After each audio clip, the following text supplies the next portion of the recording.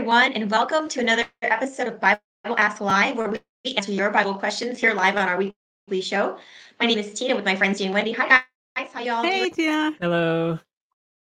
Is my audio okay? No, it's actually dropping out again. This is why we started a little late. We've been, among other things, like food poisoning, we're also trying to debug. Sometimes when you're going live, things just don't happen the way you want them to happen. And that's how you know the show is live, because, we run into technical issues and things happen. But hey, we are here and we would love to hear from you. We'd love if you would drop a comment in the chat and let us know that you're here so we can say hi. And if you have any questions that you would like to have answered from the Bible, then this is a great chance to ask and get your questions answered. Tina and I really love the on-the-fly questions. Yes. I don't think there's been anything we haven't really been able to answer. No, this is why I love doing this with you guys, because you guys are just so brilliant when it comes to these things. And not just are you brilliant, but you and Tina both have such a big heart for people and for God, and you really understand God's love, I think, so much better than what most of us experienced when we were hearing from the church and hearing from TV pastors and stuff like that. And it's just such a different paradigm to well, it just makes such a difference when you actually study the Bible for yourself, because I remember growing up having all these questions, and the adults would often always say, well, we don't know the Bible doesn't answer, the Bible doesn't attempt to address this, there's all these gaps in the Bible. And the more I study, the more I realize the Bible does have lots of the answers. Yeah, it doesn't attempt to answer everything, but really there is so much within it. And if we really study it from cover to cover and compare scripture to scripture, we're going to get so many answers, because God really has these huge overarching principles that can pull everything together. Yeah. But I think also some of us grew up in a world, and if there's viewers out there who identify with this, I'm happy to hear from you about it. I know for me growing up, listening to a lot of pastors on TV and sermons and stuff like that, there was this fire and brimstone all the time to the Bible. And for me, that really made it it made it off-putting. It wasn't a God that I really wanted to know or have a relationship with, because it was this scariness, this intimidation, it was the opposite of the character of God. And the ironic thing too is that false picture of God is what drives so many of these questions. Well, okay, if God's God of love, then why hell? If God's this, why that? All these questions really come from false beliefs or misunderstandings, and that's where, again, the truth simplifies it and makes everything make sense. That's exactly it. But it's just been such a blessing to me to learn from Tina and learn from you, really breaking down a lot of those false concepts and false beliefs that are so prolific. And there's so many people that teach these things because it somehow validates some problem that they struggle with, but it's completely opposite of what God wants. Yep, exactly. He wants us to have the solution to sin, and that solution comes from His love, and we learn about His love from the Word. Recognizing that, right, Tina? That Amen. that He loves us even in the sin, but that doesn't mean He wants us to stay there. Yeah. He wants us to overcome it. So, all right, do we have you back and working? Hope so. You got to tell me again. You're dipping in and out. No, it is still dropping out. It seems a little bit better, but yeah, it is cutting in and out. Yeah. Okay, I'm going to try my best and talk right into this microphone and pray. That was working. Is it any better? That is working a lot better if you keep it close. All right, stay above the noise floor. Well, thank you guys Thank you guys so much for those kind words and opening us up this episode. And again, to our viewers, we're so sorry for running late. We're just having quite a few technical difficulties, but we're just so grateful for each and every one of you joining us tonight. If you're new, we just want to welcome you and thank you so much for joining us. If this is your first time, and if you're a returning viewer, thank you also so much for being a faithful follower. And if you like our content, be sure to check us out on all of our social media. We're on Facebook, YouTube, and Twitch. And you can check out our videos and our show on all these social media platforms. So be sure to like us, share us, and be sure to drop us some questions down in the comment section below. We love hearing from you guys, whether it's questions on the fly or whether just you sharing your thoughts. So we really appreciate all of you viewers out there. Jay or Wendy, do you guys want to start us off with a quick word of prayer? I think we're going to really need it tonight. Yeah, let's do it. Heavenly Father, thank you so much for finally getting us to the point where we can go live and to be able to discuss your word. And we pray that your power can keep the technology working, that your spirit be with us, bind us together in your truth, and to reveal what you would like us to learn today. And thank you for your wonderful messages in your Bible and how you have been leading, preserving us, and getting us where we are. And this, Lord, I pray in the name of your Son, Jesus. Amen. Amen. Amen. Thank you guys so much. Should we start off with our first question? Yes, let's go ahead and get that first question up. So Joseph is asking, were there black... Ooh. Sorry, I'm getting stuck on the words. Were there black people inhabited Egypt when Joseph and Mary migrate? If yes, why did Yeshua return with blonde hair and blue eyes? Excuse me, were there black people inhabiting Egypt? Joseph, that is a very interesting question that you're asking. And I think, when you look at an artist's rendition of what they think Jesus might look like, it's going to look very different to different people based on your own culture. Something that I remember learning, I went to another country. I went overseas as a missionary and looked at Christian literature in Asia. And when you look at like a Chinese Bible, you'll see that Jesus looks Chinese in a lot of, Chinese literature talking about Jesus. And I've seen, pictures of Jesus, that where Jesus looks African American. There's pictures of Jesus where Jesus looks like he has blonde hair, blue eyes. We don't know exactly what Jesus looked like. But the Bible does tell us something that should show us, give us an idea of kind of his physical attributes. So I'll share with you two verses, just to give you an idea. I don't think Jesus probably had blonde hair and blue eyes. That's probably not true. I know some, like you're saying, some artist rendition might have had blonde hair and blue eyes, but that's probably not quite accurate. And I'll show you why. If you look in the book of John, chapter 4, this is the story of the woman at the well. So this is where Jesus goes into Samaria, which is a country where you're heading out of Israel, and basically it's this group of people who were like the Jews at that time kind of looked down on. They felt like they were kind of like these half-breed people. They weren't really Jews, but they weren't really Gentiles. They're a mix of both Jew and Gentile. And they had a different style of worship of God. They did believe in the Torah, which is the 5 first books of the Bible. They did believe in the God of Abraham, but they didn't have any books after that. And they were just kind of a unique group.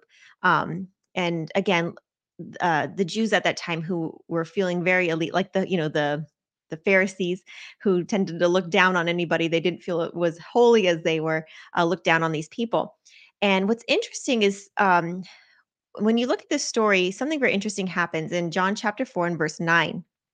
And this is where the Samaritan woman looks at Jesus. She just says, she looks at him and she says, Jesus basically comes to her at this well at noon.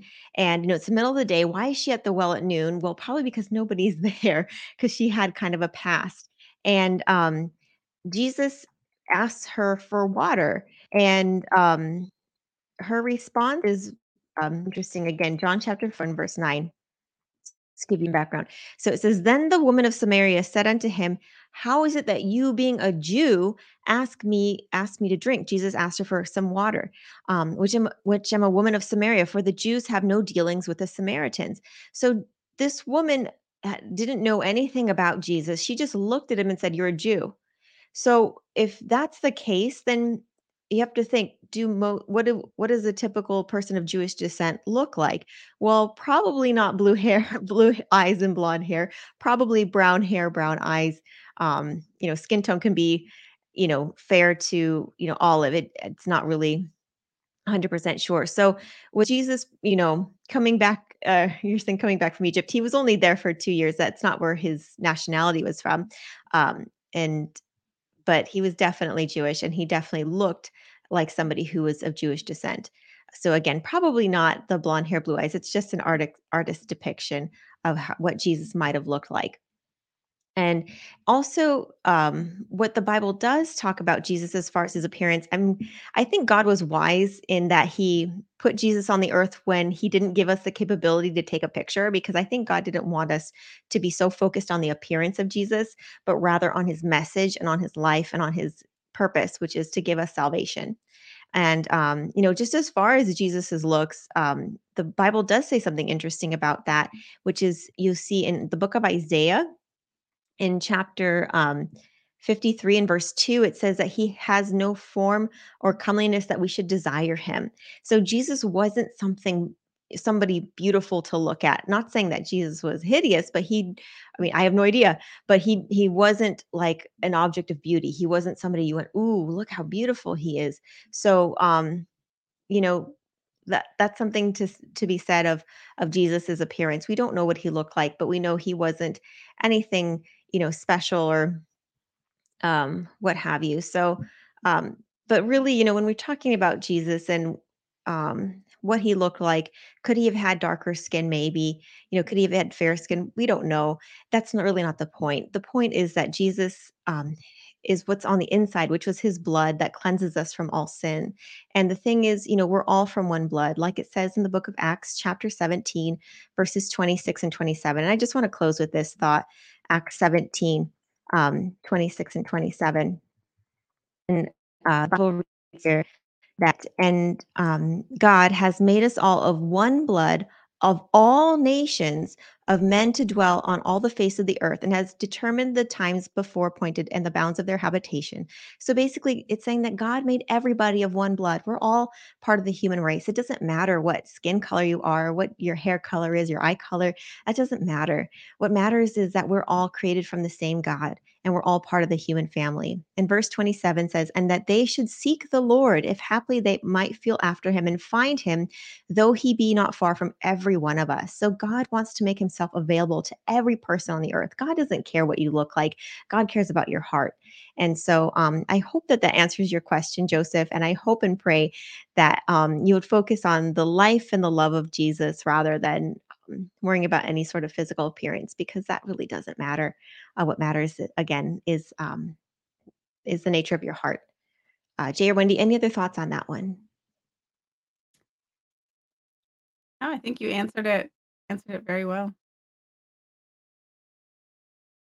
Yep, definitely. And I would just say, look at Tina and I. We're from the Mediterranean area, and we're not, or have ancestry from there. We don't have blue eyes and blonde hair. I'm not Mediterranean, but you are. I look like I'm Mediterranean. I'm pretty sure if we did a DNA test, we'll get you from the Mediterranean. I know my husband is Mediterranean, so they've adopted me. So by adoption, I am. But yeah, All right. that's okay. All right, let's get our next question up. So Stephanie is asking, pre-trib, mid-trib, or post-trib? What do you believe and why? We're going to go on a trib. Oh, Stephanie, you are begging a question. I don't know, Jay, did you want to go into it, or do you want me to answer that one? No, I want to hear what you're going to say on this one. The thing is, when you're asking, are we pre, post, or mid trib, you're kind of assuming that you're assuming something. And that's kind of what I guess I want to just address really fast is that, this, this doctrine of the tribulation, as far as, being like as far as in connection with the doctrine of the rapture, I want to just share that as far as, are we pre, mid, or post trib? The thing is, are we tribulation? Do we believe in a rapture? And in a sense, yes, I believe that Jesus is coming soon. He's going to take all his people home to be with him forever. And I think that everybody else that was not saved, left on the earth, will pass away. And that's, I think, when the millennium will begin. Now, do I believe that there will be a tribulation? There'll be a time of trouble that's been, not since the world has ever seen. We see that in Daniel chapter 12, verse 1, when Michael the archangel stand up. But I don't believe in the same kind of tribulation that a lot of people believe in, based on a doctrine that I think is I want to say a far-fetched idea that people kind of contrive from the book of Daniel chapter 7, talking about the seventh week of the 70-week prophecy.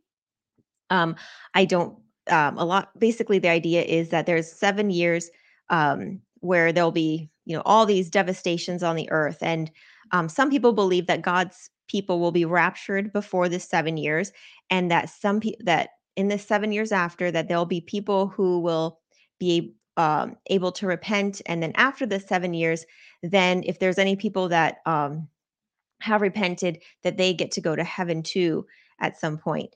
And I don't believe that is true. I believe that once Jesus comes, that is it. And there's only one coming of Jesus. We see that in 1 Thessalonians chapter 4, verses 13 through the end, in verse 16, 17, where basically it says that those that are alive and remain shall be caught up together with him, and that those that remain shall be caught up together, and those that sleep in the dust of the earth shall rise first and will be caught up together with him, and so shall we ever be with the Lord. So I believe that God's people are going to live through whatever it is until the second coming of Jesus, when all God's people will go to heaven at that point, and that's the only time that God's people will be raptured up into heaven, or go to heaven. As far as the tribulation, I get a little bit confused as to what some people consist of the tribulation. But when I think of that, I think of the time of the 7 last plagues that you read about in Revelation chapter 16. And I do believe God's people will live through um, all the devastations and all the times of trouble that the Bible talks about, but I believe God's people will be spared in those times. And so I think and I think the reason why I say that is because when you look at the 7 last plagues, there are 7 of the 10 plagues that hit Egypt, and God's people lived through them, but God's people were spared as they were faithful to the Lord.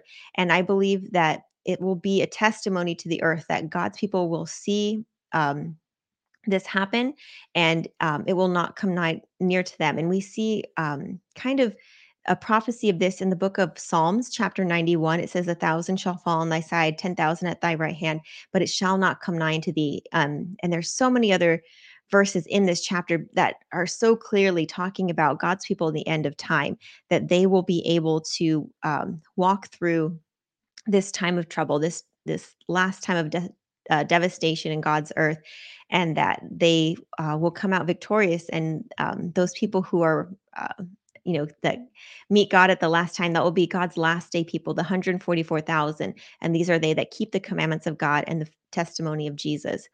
And I think that it's very dangerous to think that, one, there's going to be a time where you can repent after the second coming. I think that that's a very dangerous doctrine, because I believe that the devil wants you to think you have more time when you don't. And I think, two, it's also a dangerous doctrine to think that God will not let you go through any time of trouble, because I don't think that that's God's will. I mean, I think if you again look at Daniel chapter 12 and verse 1, it says, then Michael the archangel shall stand up, and there shall be a time of trouble such as never been since the beginning of the earth, nor ever will there be.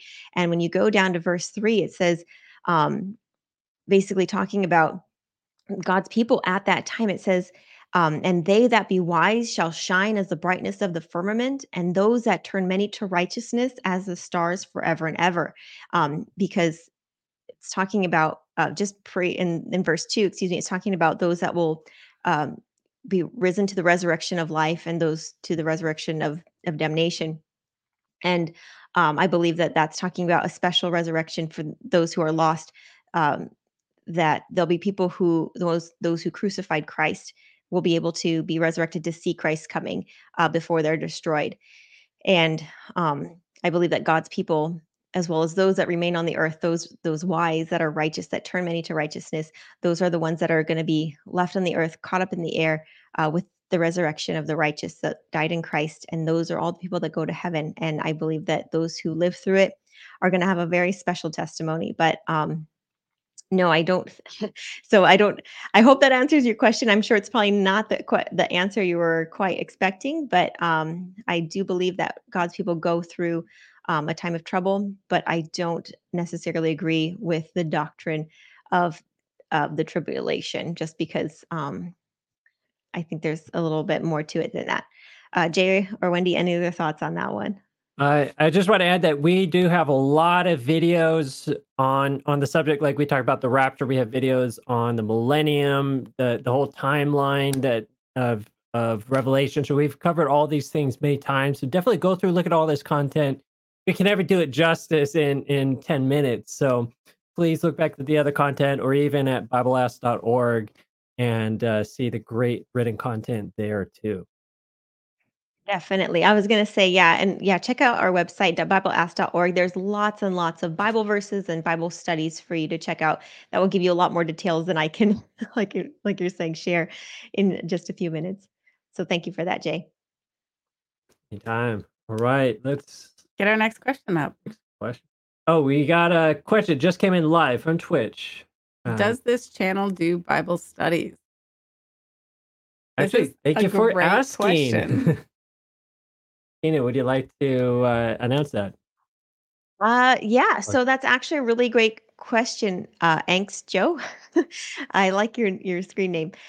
So yes, we're actually looking at starting a Bible study that we want to do maybe right after our weekly live show, where we get people who want to study the Bible more and just connect with us.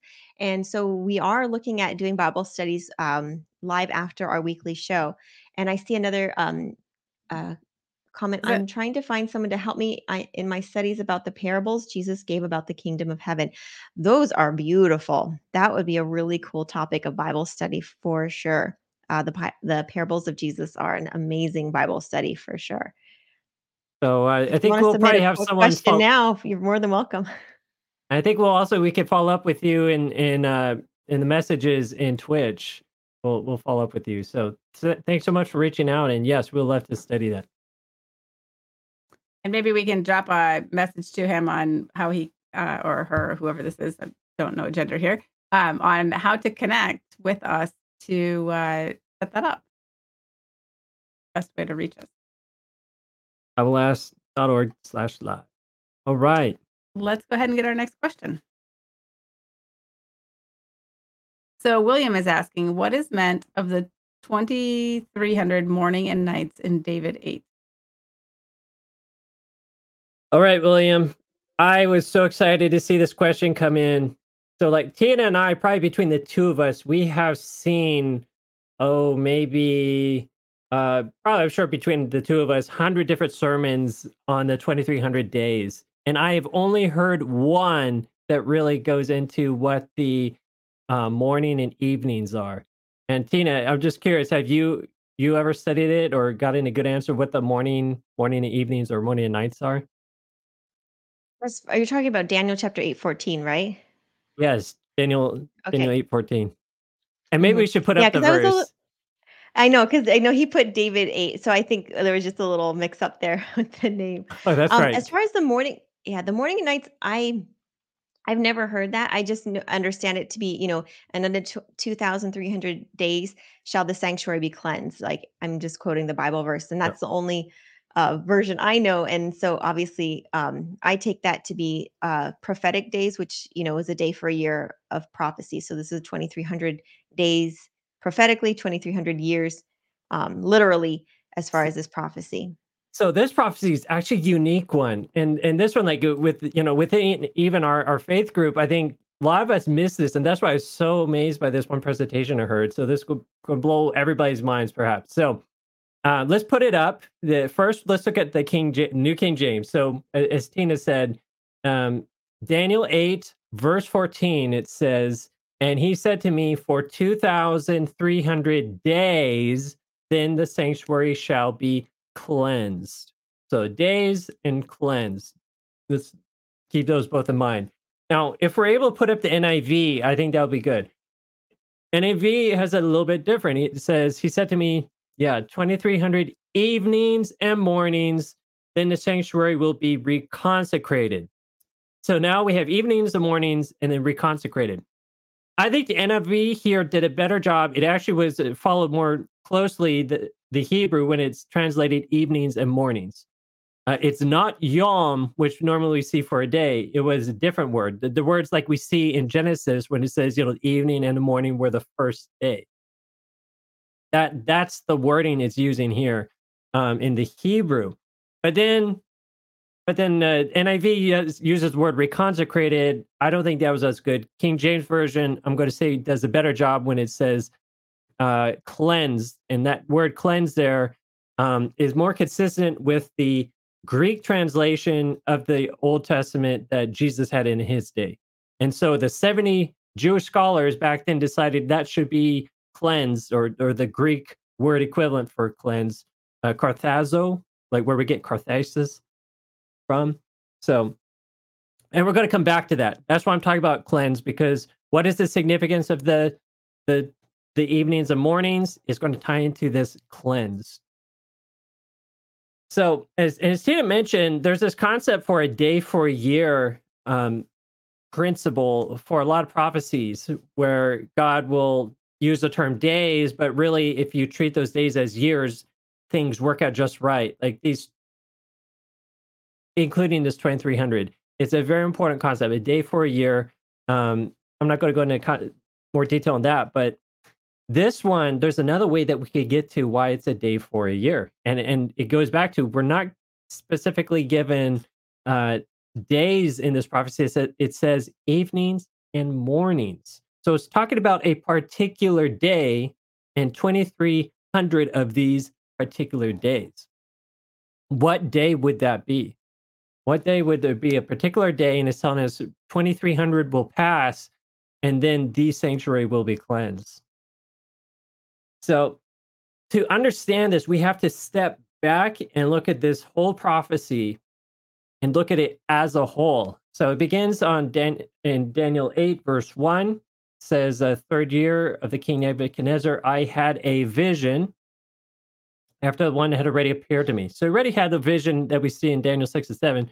Now, or Daniel 7, now we're looking at this one in Daniel 8. And he sees similar imagery, but now instead of these different beasts, he's seeing a different set of beasts. In Daniel 3, he sees a ram which had 2 horns. So a ram with 2 horns. And then in Daniel 5, he sees now a male goat. So we've gone from seeing bears and lions and all these things to now here's a ram with horns, and here's a goat that also has a horn. And then that horn breaks, and then we get smaller horns. Rams, goats. Where do we see this imagery a lot in the Old Testament? Daniel 8 to 9, we see there's this little horn. Daniel 8, verse 9 says, and out of one of these came a little horn. There was these horns that broke off from the ram. And that little horn grew exceedingly great towards the south, towards the east, toward the glorious land. And it grew up to the hosts of heaven, and it cast down some of the hosts and some of the stars to the ground and trampled them. He even exalted himself as high as the prince of the host, and by him the daily, by the way, that word sacrifice was added in. It really literally just says the daily were taken away, and the place of his sanctuary was cast down. His being capitalized, so God's sanctuary being cast down. Because of the transgression, an army was given over to the horn to oppose the daily, and he cast truth down to the ground. He did all this and prospered. So we're now seeing a horn, horn, horn, daily, the daily, and sanctuary. Horn, daily, sanctuary, goat, ram. What do these all have in common? It is the old sanctuary. It's pointing to the sanctuary practices of the Old Testament. The daily is being taken away, but there's something else though that they have in common. And the big one is that really the biggest clue that these are all pointing to, Daniel 8 verse 13. We don't have to guess. Then I heard a holy one speaking, and another holy one said to this certain one who was speaking, "How long will the vision be concerning the daily and the transgression of desolation, the giving of both the sanctuary and the host to be trampled underfoot?" So basically, how long is this vision going to, all these events we saw taking place and all this, how long is that going to be? He said to me, for 2,300 days, or the evenings and mornings, then the sanctuary shall be cleansed. When does the sanctuary get cleansed in the Old Testament? And this is why I said it was important to understand, is it cleansed versus is it reconsecrated that we're talking about? If you're looking at it as cleansed, now we understand that this is talking about a very special day that happened once a year for the Jews, and that was the Day of Atonement. And the Day of Atonement is very interesting. It is the only one of the Jewish festivals for which we have the term evening to evening being mentioned. So let's look at Leviticus 23, 27 to 28. Leviticus 23, starting at verse 27. And it reads, "Also the 10th day of this Sabbath month shall be the Day of Atonement. It shall be a holy consecration for you. You shall afflict your souls and offer an offering made by fire to the Lord. And you shall do no work on that same day. For it is the Day of Atonement to make atonement for you before the Lord your God. It shall be to you a Sabbath of solemn rest. And you shall afflict your souls on the 9th day of the month at evening. From evening to evening, you shall celebrate your Sabbath." So evening to evening, sort of, there's this 24-hour period, God saying that was the Day of Atonement.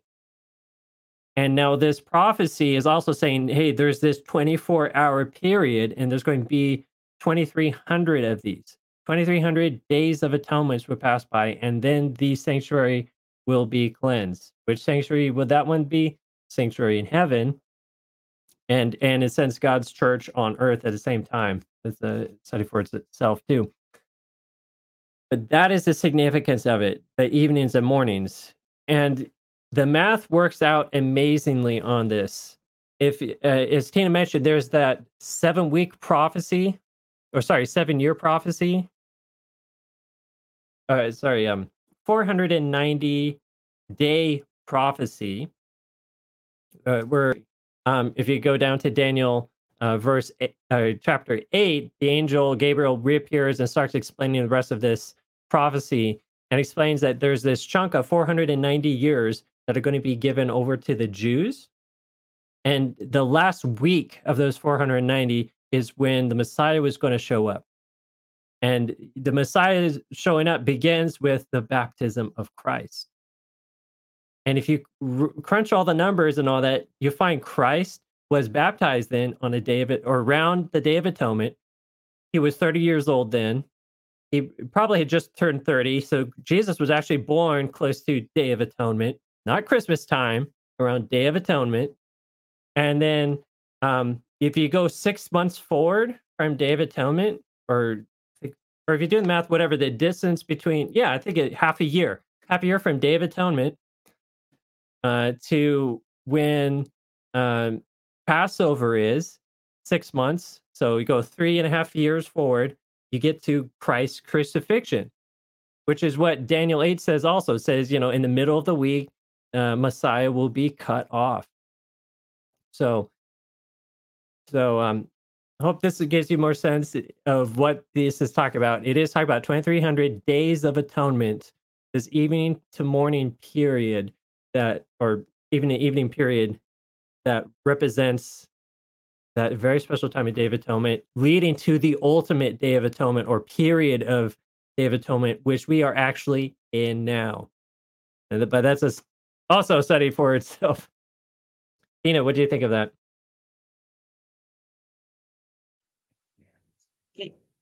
Yeah, spot on.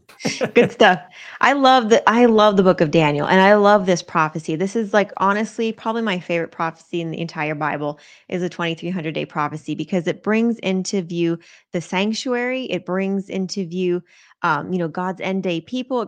It brings into view the second coming, and gets you to realize where we are at in Earth's history, and just to realize, that there that we're living in that last day of atonement, and that Jesus is coming very soon. And I love this too because it also ties into who Jesus is, his role as high priest in heaven. And you see this, in the book of Hebrews chapter 8, verses 1 and 2, or it talks about Jesus being the high priest, in the heavenly sanctuary that the Lord pitched and not man, and that he sat at the right hand, and it's his blood that atones us. And the whole gospel story starts making sense as far as why Jesus came and died on the cross, because he was the lamb to cleanse us. And that's why we have a sanctuary, so that we could go to be cleansed by the lamb. And there's too much. There's so much to this. It's hard to get into everything, but I absolutely love this study. And my friend, I hope that you continue to study God's word and dig deep, because there's a lot more there. It's so beautiful when you just start to understand and tie the pieces together in the Bible. But yeah, absolutely. We are definitely in that last day of atonement, and I just can't wait for Jesus to come. Amen. That is the best thing about these prophecies being fulfilled. Coming soon. All right, let's go I ahead and do get our next see. question. Okay. Oh, we just got one. We'll get our next question up here, and then we'll come back to the chat. How's that? All right, so Kevin is asking, if the saints are given immortality, 1 Corinthians 15:54, then why do you believe that unrighteous souls don't die but will burn in a lake of fire forever? See Ezekiel 18:4 and 20. You know what, Kevin? That is a fantastic question. And I hope you like our answer, because I think you've uh, maybe you've even heard what we believe, but I don't believe that souls burn in hell forever. That's not biblical. When you look at the Bible, you're absolutely right in looking at the book of Ezekiel. I appreciate your Bible study. This is a really, really important thing to understand. When you look in the book of Ezekiel, chapter 18, verses 4 and 20, it both says, "The soul that sins shall die." That is absolutely true. The Bible is spot on there, and there's so many verses to back that up. It's just sad that there's a big doctrine that has been just passed down as like a tradition. I don't know. It's just kind of weird that people who go to hell burn forever, and that's not true. It's not biblical, and it's not a correct view of a loving and kind God. And I don't believe it's the God of the Bible who would do such a thing. And I'll show you why I believe that from the Bible. If anybody's just going, whoa, whoa, whoa, this is heresy. So hear me out. Hear me out. Look at the Bible and decide for yourself. If you look at the book of Romans, probably one of the most famous verses, just as far as salvation goes, Romans chapter 6, verse 23, it says, "The wages of sin is death, but the gift of God is eternal life through Jesus Christ our Lord." So, what it's saying is that if you sin, if you continue in sin, you don't want to give up your sin, what's going to ultimately happen is you're going to die, and not just die once here on this earth like everybody dies, but die eternally, because the gift of God is eternal life through Jesus Christ our Lord. So if we accept Christ, then the gift is eternal life. It's not eternal life in heaven or eternal life in hell. That's not what the Bible says. It says the wages of sin is death, or the other option is eternal life with Jesus Christ. And that is what the Bible is very clear about. And some people might say, well, the Bible says, I've read in Revelation, it says that the smoke of their torment ascends forever and ever. But it doesn't say that people burn forever and ever. It never, ever says that in the Bible. And if you look at something very interesting as far as eternal fire, what that means is a fire that burns, the result of that fire is eternal. And you see that the most clear in the book of Jude, chapter 1, verse 7, talking about Sodom and Gomorrah. It says that basically they are burned up with eternal fire. Now, is Sodom and Gomorrah still burning today? No, it's burnt up, it's done, it's eternally gone. And so the results of sin is an eternal burnt up state, and then you're dead forever, eternally. Revelation chapter 20, verse 6 talks about the second death. And it says in verse 14 that the second death or death itself is thrown into the lake of fire. So basically, death is going to go away. And which makes perfect sense. Once everybody is dead that should die, even death is going to go away in heaven. It's not people burning forever and ever. That wouldn't be heaven at all. And what's really cool is also, I mean, there's so many other verses that talk about, the state of the wicked. You look at Psalms chapter 37, verse 20, it says, the wicked shall consume, they shall consume away. They're just going to, burn up, and that's it. You look also in the book of Obadiah in the Old Testament in chapter 1, verse 16, it says, talking about the wicked, they shall be as though they've never been. So, I mean, basically, they'll be destroyed, and it's like they never existed because they're never going to come back from a state of death and being destroyed. And so I appreciate your question, Kevin. I pray that you continue to study God's word, and I 100% agree with you. The soul that sin, it shall die. It will. And I just pray that you give your heart to the Lord and you stay close to him, and keep your walk right with him so that you can have eternal life and choose eternal life with Jesus, in perfect paradise and perfect peace. Jay or Wendy, any other thoughts on that one? Yeah, I just want to say this question really illustrates so well, how when you study the Bible for yourself, you end up reaching a different result, different conclusion than what's taught by most people, most religions. And actually, we have a comment spot on to that too by Kyle from Twitch. I'd like to put that up. It gives a little warning there.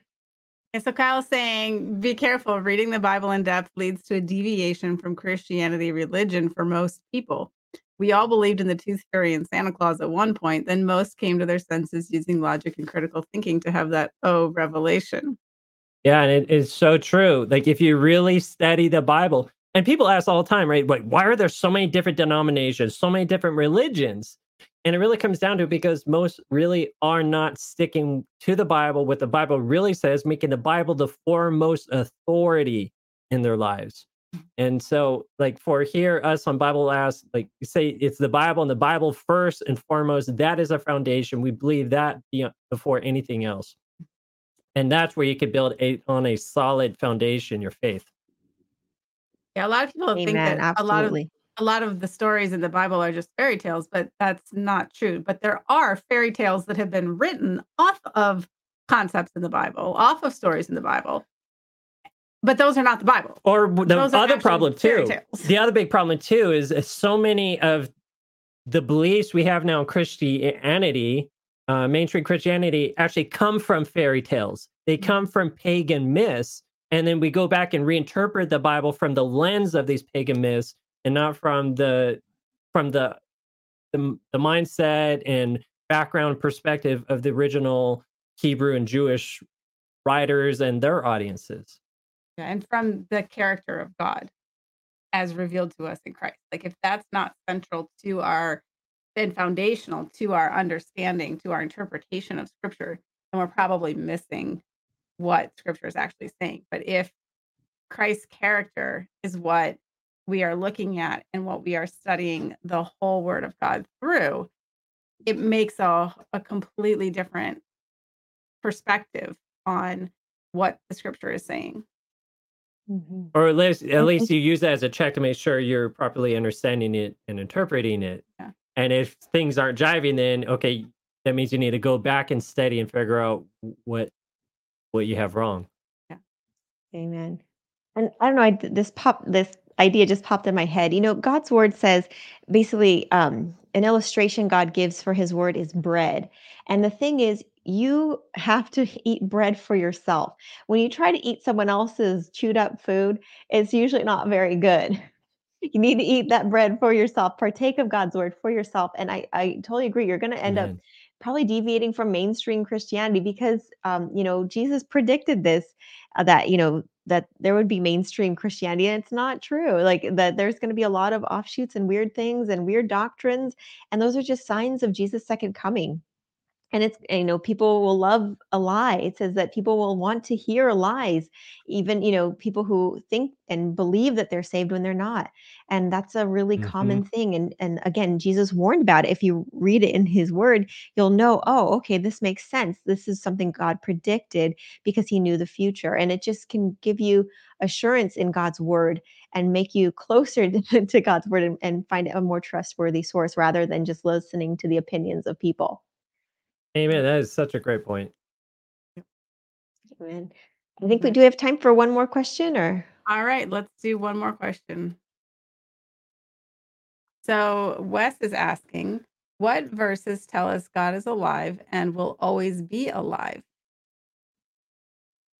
Wes, I like that question. That's an interesting one, and definitely an important one in the Bible. Uh, 30 times at least, if you just type in living God and put in quote marks and search that in the New King James Version, you get 30 results for living God, referring to how God is the living God. For example, Matthew 16:13 to 16 talks about how, Jesus came to Caesarea. Um, and then he asks his disciples, who do men say that I am? The son of who did they say the Son of Man is?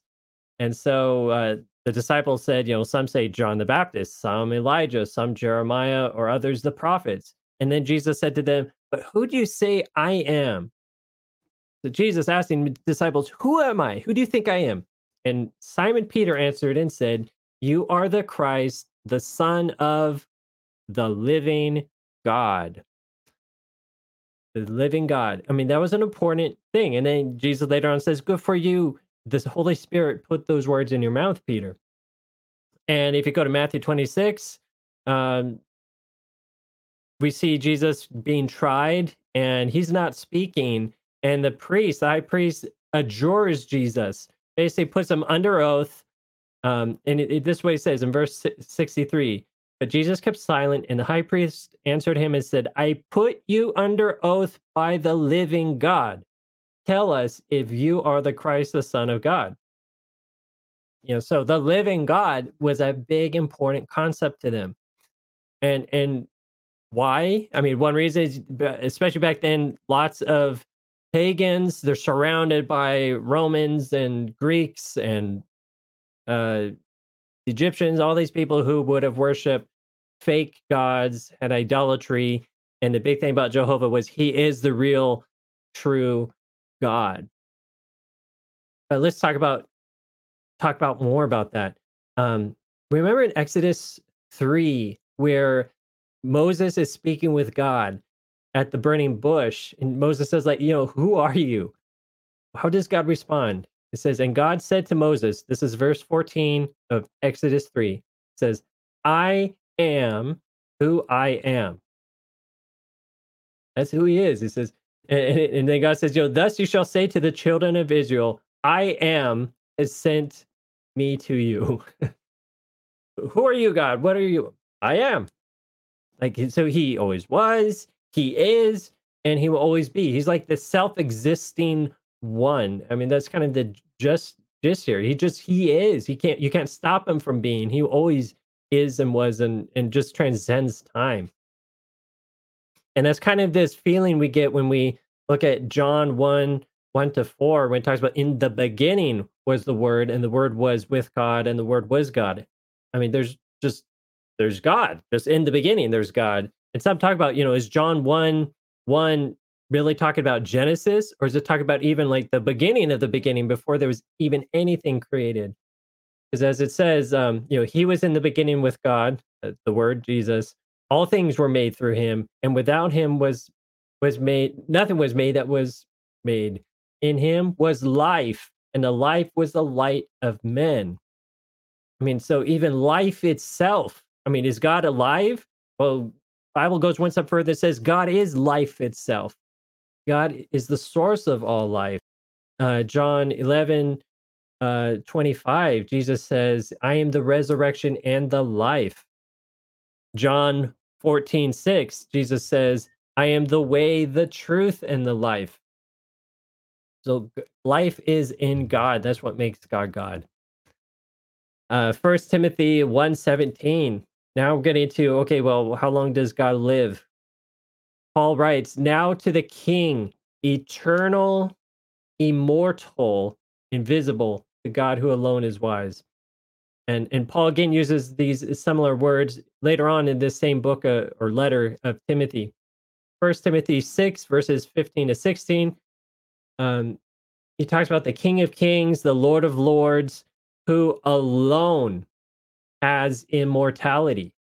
And this verse is so important. Like, we humans do not possess immortality in of ourselves. If we die, we don't become a spirit that floats around and you can't kill us. No, we can. God can totally destroy us if he wanted. If he wanted. Or just cutting us off from himself, could lead to that, because we don't have it in of ourselves. Revelation 21:6. Here's another way of how God talks about how he's sort of always was and is. And he said to me, it is done. I am. Oh, where the I am? I am the Alpha and the Omega, the beginning and the end. This is how Jesus is referring to himself. So he's the beginning and the end, Alpha and Omega, like the letter A, and now we have a different alphabet for us to be the letter Z. He would say, I'm the letter A and Z. Isaiah uses similar language. Thus says the Lord, the King of Israel and his Redeemer, the Lord of hosts. I am the first and I am the last. Beside me, there is no God. The Bible doesn't say there's no gods, but there's no God beside God. Nobody his equal. I mean, the angels are powerful beings. The Bible always tells you, like, don't underestimate them either. But next to God, there's still nothing. And God is still the source of their life. And if you read the Psalms, there's so many interesting things about how everlasting God is. Psalm 90, verse 2, before the mountains were brought forth, or you have formed the earth and the world, even from everlasting to everlasting, you are God. Psalm 93, verse 2, it says, your throne was established long ago, and you are from all eternity. And then if you bounce to verse 5, it says, your statutes, O Lord, stand firm. Holiness adorns your house for endless days. And if you look at Hebrews, I'm not going to read it, but Hebrews 7, especially starting at verse 21, it's talking about Jesus, how he's our high priest, and he's better than any of the previous high priests because Jesus will never die again. He is immortal. He will live forever. And it ends in verse 28, for the law appoints as a high priest men who have weaknesses, but the word of the oath, which came after the law, appoints the Son who has been perfected forever. Christ will be now forever the high priest. Because he continues forever, has an unchangeable priesthood. That's also verse 24. Almost done here. Daniel 7, verse 14. It says, to him was given dominion and glory and a kingdom, that all the peoples, nations, and languages should serve him. His dominion is an everlasting dominion, which shall not pass away, and his kingdom the one which shall not be destroyed. Isaiah 57, verse 15, it says, for thus the high and lofty one who inhabits eternity.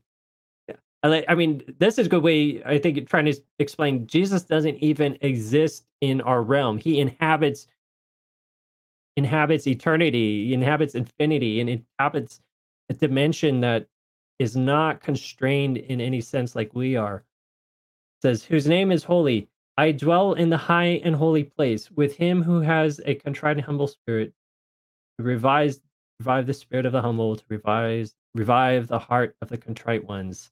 I love that verse. God's so contrasting. I'm way up here, and I care about the really humble people who are like way down there. That's a great contrast. And I want to end with this one. To me, this is one of my favorite allusions or descriptions of God's infiniteness, never endingness, but yet his compassion. Deuteronomy 33:27. It says, the eternal God is your refuge, and underneath are the everlasting arms. He will thrust out the enemy before you.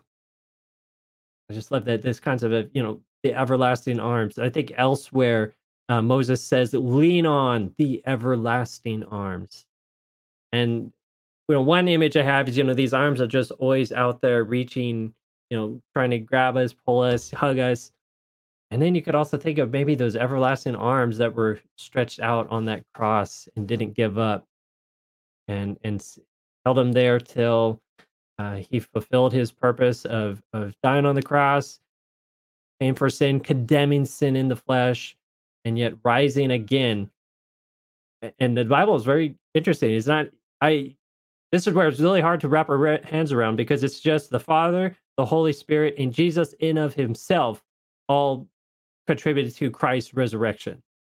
And even like life provided itself to him because he said he would rise again, and that might have been enough even to be raised again. Because he is life. God is so alive. He wants to give us that life abundant, that eternal life too. And I'm just so grateful again that is who God is. That's what he is. And he wants to let us partake in eternity with him. That is his goal. He's so long-suffering that none should perish, but all find everlasting life in him. All right. Anybody else other thoughts? Amen. I think that really covered it because, I think you pulled every verse I would have pulled too.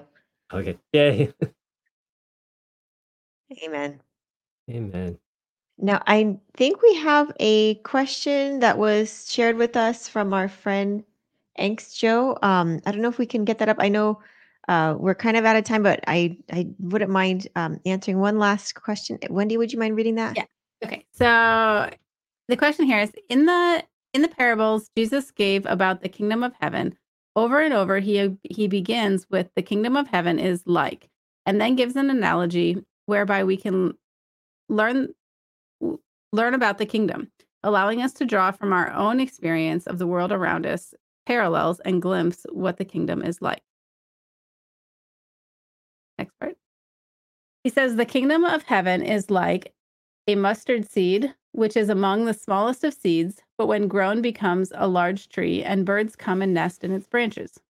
Leaven, which a woman hid in 3 measures of meal till all was leavened. A field in which a man sowed good seed, and an enemy came along and sowed tares, and the man allowed those tares to grow alongside the good seed until the harvest time, at which point those tares would be destroyed in the fire. A treasure hidden in a field, which a man found and hid, and for joy over that treasure goes and sells everything he has to buy that field. A merchant seeking goodly pearls, who, when he found one of great price, went and sold all he had and bought it. A dragnet cast into the sea that gathered some of every kind, and when it was full, was drawn to shore, and men sat down and gathered the good into vessels, but threw away the bad. Next slide. There are many more examples to give, but this question is already getting pretty long, so I'll sum it up here and ask, But I like where it's going. how are all of these parables talking about the same thing? They're all about the kingdom of heaven and what it's like, but how is that so? How can something that is like a mustard seed and that starts small and grows into a large tree also be like a dragnet cast into the sea, and also be like a field full of wheat and tares, etc.? I love this question. Yeah. Great question. Did you want to go answer it, or would you mind if I did the honors? Do the honors. You sure? Okay. Uh, uh, So, to my friend, Angst Joe, I love this question. I think, that's very, very valid. And I think that the Bible kind of answers it. I think Jesus answers it when he's in the middle of talking about his parables in Matthew chapter 13. Um, After he gives the parable of um, the seeds that fell among thorns and stony places, and Jesus says something very interesting um, here in verse 13 or verse 12. Go ahead and start there. Matthew 13, verse 12. Or excuse me, the disciples ask him after this in verse 10. So also there, sorry. Matthew 13:10. It says, "And the disciples came and said unto him, Why speakest thou unto them in parables? Why do you speak to the people in parables?" So even his disciples didn't understand. And Jesus answers and says to them, "Because it's given unto you to know the mysteries of the kingdom of heaven, but to them it is not given. Um, for whosoever has, to him it shall be given, and to who has abundance. But whoever doesn't have, what little he has shall be taken from him. Therefore, that's why I speak to them in parables, because they seeing see not, and hearing they hear not, neither do they understand." And this was again prophesied in the book of Isaiah. Jesus says in verse 14. And what Jesus is getting at here, what I understand Jesus to mean by this by these verses, is that Jesus is saying, look, I speak in parables so that those who have a spiritual ear, who are listening by the Spirit of God, are going to be able to understand what I'm saying. And that those that maybe don't have a spiritual ear, who really don't care about spiritual things, are just going to hear it and go like, whatever. They're not going to get it. It's not going to affect them. They're not going to be able to have that richness, that fullness that you see in understanding these truths of the Bible and of the mysteries of the God's kingdom. And what's, I think, again, Jesus says later on in the chapter, I think something that is very key to this in verse 34. Jesus says, "And all these things spake Jesus unto the multitude in parables, and without a parable he spake unto them." Because Jesus knew that within the crowd of people, everybody that was going to hear, some people were actually interested in Jesus as the Messiah, that actually wanted to know God, that actually wanted to have a relationship with God. And then there was people like the Pharisees that just wanted to hear, something interesting and just have something to talk about and criticize and, puff up themselves. They really didn't want to know God. They wanted to just live for themselves. And Jesus talks about things in a mystery so that only those that really have an ear to hear, that really want to listen to what God is having to say to them, is going to be able to understand these things. And again, Jesus says in verse 35 that it might be fulfilled, which was spoken by the prophet, saying, "I will open my mouth in parables and other things that have been kept secret from the foundation of the world." So basically, these are just special truths that God is trying to reveal about himself, about his kingdom, that he's never revealed before until Jesus Christ, the Son of God, the Messiah, came into the earth. And all of these different parables that you're reading about, the mustard seed, some of them have similar principles, I do believe. Like the mustard seed, that it is the smallest seed, but it grows into the biggest tree. And it's just, it's an aspect of God's kingdom. And there's multiple aspects to God's kingdom, which is why there's different parables that have some different meanings.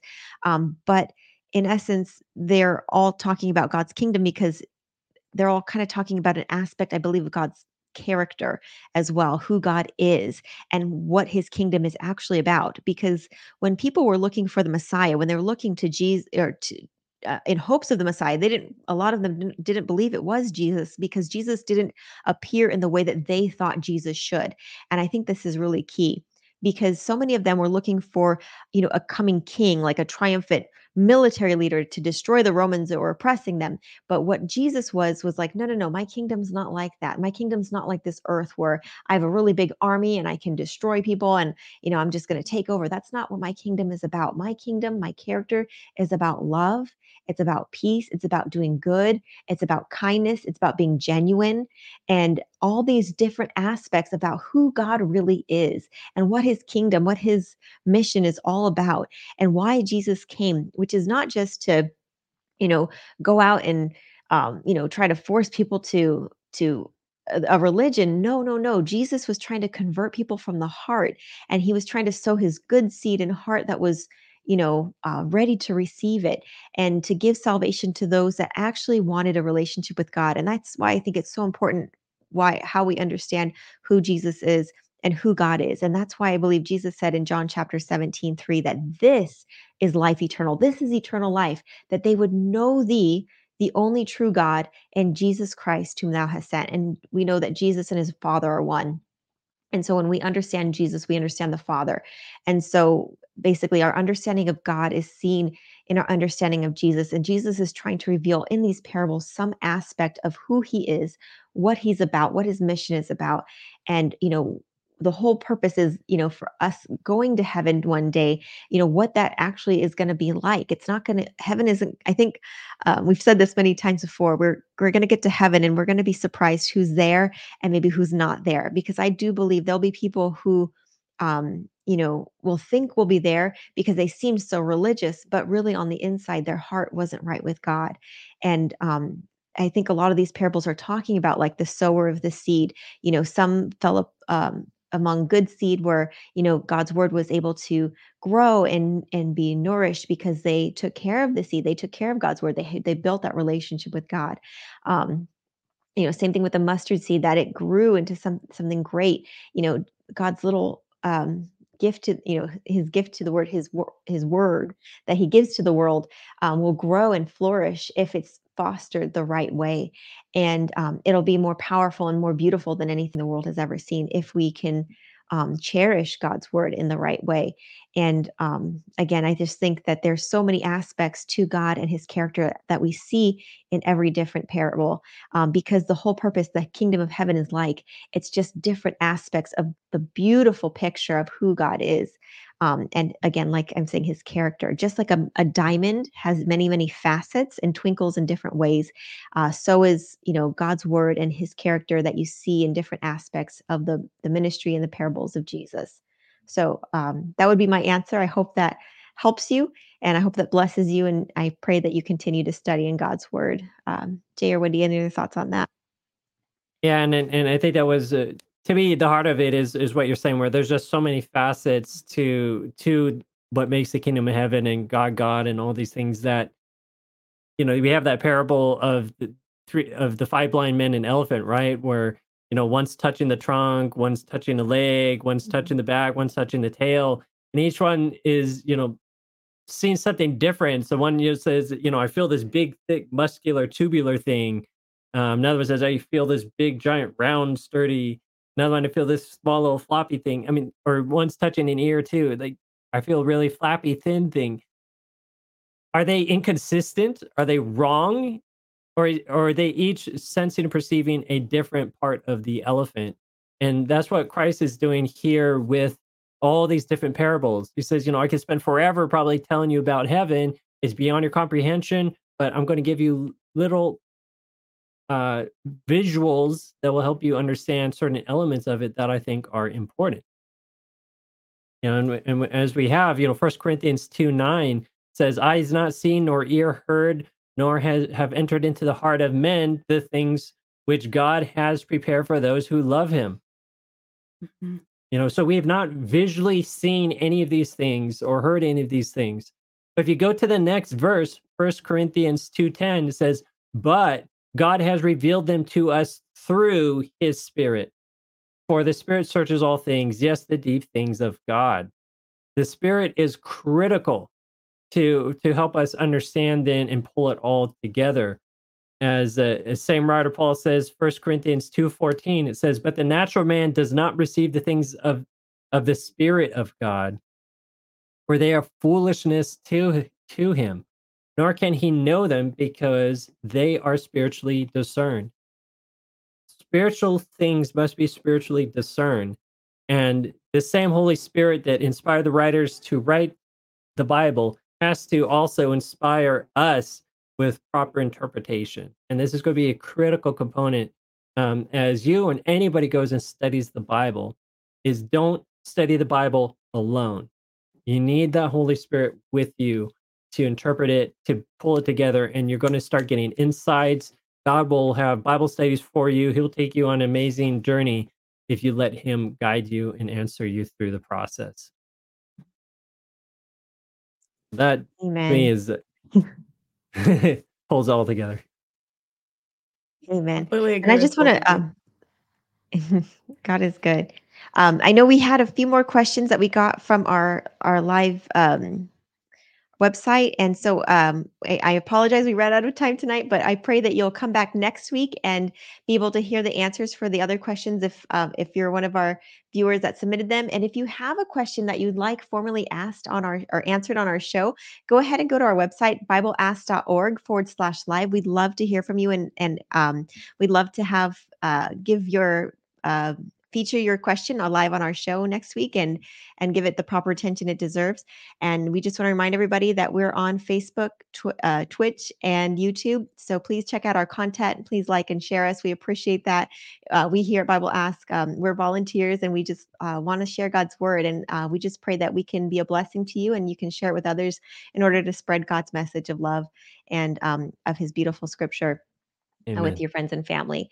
And so we just want to again remind you that we'll be back again Friday, 6 p.m. Pacific Standard Time. And we hope to see you guys then.